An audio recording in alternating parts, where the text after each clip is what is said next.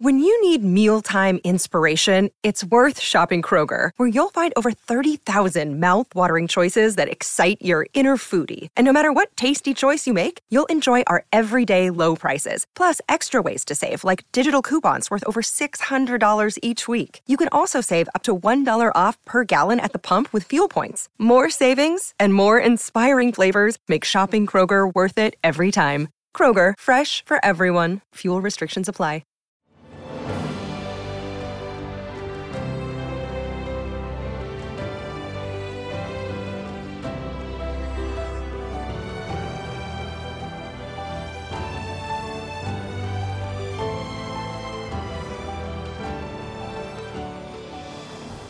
Welcome to the newest episode of Beyond the Fame with Jason Fraley. I'm your host, Jason Fraley, picking the brains of the top filmmakers, musicians, and artists of our time. Comedian Jordan Klepper hosted the Free Expression Awards last night at the Anthem in Washington, D.C. I spoke to The Daily Show correspondent in 2019 when his TV show Klepper premiered on Comedy Central. Hey, Jason. Hey, Jordan Klepper. Thanks so much for taking the time to join us on WTOP. Of course. Thanks for talking to me.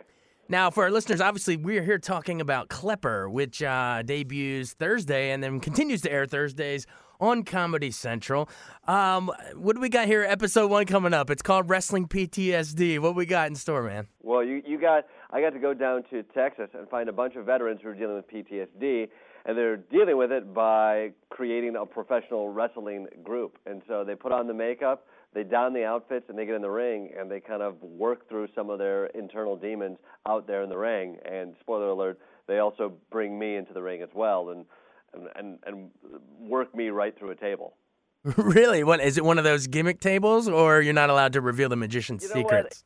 Well, I mean, it's a table. I think when they were prepping the table, I was assuming there was a gimmick table that you could purchase, but it was really just a cheap table that you purchase, and they make sure some of the metal in the middle is gone, but in reality, it was still a table, and that's what continued to surprise me. I learned a lot of things about, Americans' grit and what protest movements look like, but one of the most important things I learned is that professional wrestling is pretty darn real, or maybe a little too real for my taste. The tables. You hear that, Dudley boys? Klepper's coming for you. All right. So, man, did you get that? Was that a Jon Stewart idea? I know he's done some wrestling. He loves himself some professional wrestling, so this was right up his alley. I know he's always loved that world. It was new for me, however. Awesome. Well, looking ahead, let's talk about some of the future episodes, too. I know I can go, looking at the titles, we got Battle in the Bayou, Underground University. What's going on there? Got a lot of stuff going on. Battle in the Bayou, I follow with some pipeline protesters who chain themselves to pipelines to stop that from going through Louisiana. And so, spoiler alert on that one, we hop in a boat, we sneak off in the middle of the night, and that boat sinks, and I have to swim away from gators. So that went slightly awry. The next one I got arrested in, too. So you can see there's a little bit of a pattern that perhaps we're not as careful as we should be when we're out on the road. Now, that's the one you were arrested at the Georgia State Capitol. They were protesting the undocumented students. Is that the one?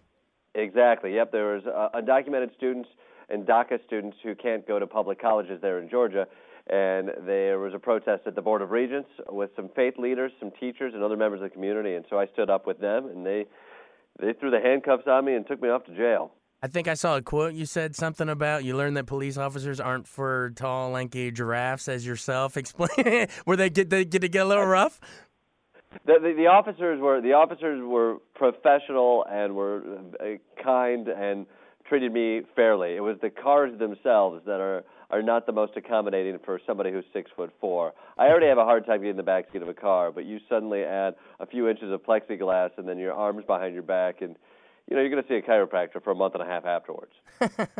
But I mean, that's sort of the concept of the whole show, Klepper, right? Is you wanted to take it out of the typical, behind the late night talk show desk kind of a thing, and get out there amongst the people, go out and see parts of the country, and sometimes get locked up doing it. But is that sort of the idea? Is get out and hit the road?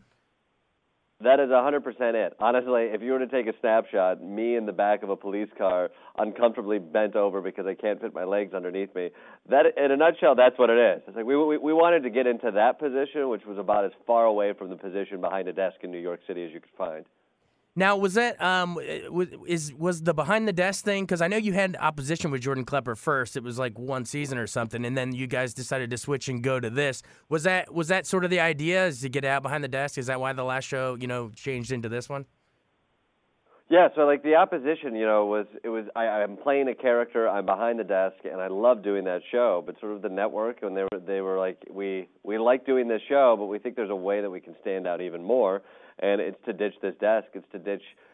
There's a lot of people at 11:30 who are talking about what's happening in the news that day from a desk, and so it was like, well, let's do something where it's not about the Trump cycle day in and day out. Let's do something that is out there in America. It's experiential. It really takes the audience away from the things that they normally see, and let's see if we can get Jordan arrested. I think that was initially part of their idea. And success on that front. He got him cuffed. Where do they go from there?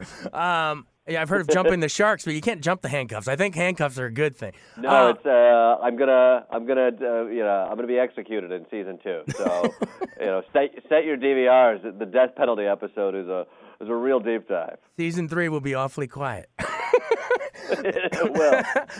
Now, I know one of the things that has gone viral that you did was the Mueller report. That's quite the time. I got a hell of a Rolodex. No, I was the Clintons had reached out to me about moderating a conversation with them, and so in addition to that, they mentioned potentially doing some sort of a video of sorts for that event, and I was like, well, I'll pitch you a few ideas, one of which is help me spend $1,000 on worthwhile causes, and I came in with a bunch of causes. One of them was to fund an audiobook reading of the Mueller report, and Secretary Clinton jumped right in. I think she got a lot out of being able to air some of those words publicly. So it was quite the moment to be a part of. Are they going to air that in Klepper, or is that its own separate thing? That is its own separate thing that we kind of did as a run-up to it. All right. Well, I want to take me back a little bit. We can return to the show in a second, but I want to know more about you. How did you get started? I know you grew up in Michigan, studied abroad a little bit, but I want to know how you, made your way to Chicago with Second City Upright Citizen Brigade. I want to know how you got this little boy growing up in Michigan. How'd you get to Chicago and go into comedy, man? Yeah, little boy in Michigan kind of grew up watching Whose Line Is It Anyway and General Hospital with his mother after school. And by the time I got to college, I could either go into General Hospital or I could go into improv comedy, and I found the improv comedy to be exciting and fun, and it kind of took me from Kalamazoo to Chicago, which was the home of that kind of comedy. And from there I studied. I performed for the Second City and the Improv Olympic there. I met my wife on a touring company. We toured the world doing comedy, and that brought us to New York to get a part of the Upright Citizens Brigade, which is kind of a similar establishment, but in New York. And from there, improv teaches you community, and it also teaches you curiosity. And so I was able to get some writing gigs, some performing gigs, and eventually the big break came when the Daily Show came a-knocking and wondering if I wanted to do some political comedy, which was a dream come true because I'd been watching that show for decades. I'm glad you went the Whose Line route. Although General Hospital's also that everything's made up and the points don't matter there too, so it's okay. That's very true. But no, yeah, you mentioned Daily Show. How did you actually? How did you actually meet Jon Stewart? Didn't you audition and you were on air like a few days later? Yes, it's a wild process. You do that. I think I auditioned on a Thursday. You get called Friday morning, and it's like, hey, you have the job. Can you show up on Monday and bring a suit? And so I brought the suit I bought a few months earlier for my wedding, and I show up on Monday, and I'm on the show that night. And they throw you in, and partially by design. It's sort of a type of show that you got to be ready to go. You do it in one take. You write it that day, and you try to keep all of your nerves away from the audience ever seeing it. So it was a trial by fire, but I'd have it no other way. Like it was a whirlwind. But by the time you're a week in, I'd been on the show a couple times, had helped write pieces, and then you kind of know, all right, I think I might be able to have this job for a little bit. Yeah, and what's Jon Stewart like behind the scenes? What's his gift? I really missed that guy. That was appointment watching for me, and we can get to Trevor Noah in a second. He's doing a great job steering it now, but talk to Jon first. Why? He's a genius. I think he one of the best comedians of our time. Yeah, Jon was amazing. I think it was incredible to come in and see how thoughtful and smart the guy is. That's kind of a given, but you immediately see his depth of knowledge and point of view on everything was always apparent. He was a good boss. He knew how to run that office, and everybody knew how to run everything through him. It was a well-oiled machine, but something that really jumped out, I was amazed at his certainty.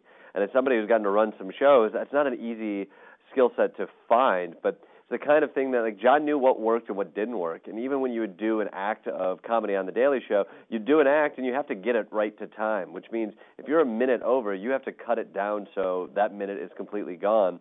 And so those are the types of decisions that could take a long time to decide. John would do it in between commercial breaks. When you take it, you'd come to the desk, you'd be like, we're a minute over. He'd pull out a script, and he'd be able to decide the exact minute to cut out, and he'd do it within seconds. And it was that kind of mindset that I was always impressed by. It was like the man can act with certainty. And in a show like that, every second counts because your day is just full of so many decisions. And so as a leader and as a boss, he was really impressive. No doubt. And pivoting to Trevor Noah real quick, what was that transition process like? It's going to be hard anytime you have a Titan leaving a show. I mean, it's like, hey, now the Tonight Show is going to go on without Johnny Carson, but it does. And talk about how Trevor Noah's sort of been able to take that baton and run with it and make it his own. Yeah, I mean, those are insanely large shoes to step into, and I think Trevor, for the first time I met him, I was amazed at the ice-cold water he had running through his veins. Like, he is able to jump into those things and with confidence and kindness, and it was he really invited me in to be a partner in trying to kind of figure out where some things that show could do and ways in which I could be a part of the show and things that he could find. And I think, like, he's really found what that show means to him and what works best with him. His between-the-scenes pieces, I think, is such a good fit for him as well because he's such a charismatic, thoughtful guy. The more you can kind of hear his own earnest take on topics, the better, and I think audiences really kind of respond to that. Well, I'm glad to see you breaking off. I mean, so many people have done it with, Colbert and Steve Carell and John Oliver, and now we got Klepper as well, man. So congrats on breaking off on your own with your own show. What's it like being out on your own, man? It used to be a team of correspondents there, taking orders from Jon Stewart or Trevor, but now you're sort of running the show. What's it like other than getting locked up, but having that creative control there? It's really exciting to be able to kind of call some shots and to put together a team. Probably the most fun part is you get to bring people on board who you love to collaborate with, who make you look better and smarter than you actually are. And who you spend your days in and out of, and it's I'm a fortunate guy to get to come to work each day with those people, and then those days that are mostly spent on the road, hustling to get snacks at the La Quinta Inn, those are less glamorous, and I wish I were perhaps back in the studio. But outside of that, it's pretty great. All right. Well, we're looking forward to the show coming on Thursdays and seeing you get arrested in a couple weeks. And then, I'm really looking forward to that execution in season 2. Let's cherish it's going to be a good one. I'd be really her. disappointed if people didn't watch that one. We got to cherish it because your time is short. But our time is short as well, so we'll cut you loose, man. But thanks, man. Jordan Klepper. Again, it's Klepper Thursdays on Comedy Central. Thanks, man. You're great. Thank you, Jason. Thanks so much for joining us on Beyond the Fame with Jason Fraley. Remember to hit the subscribe button and give us a 5-star rating if you like what you hear. We'll see you next time.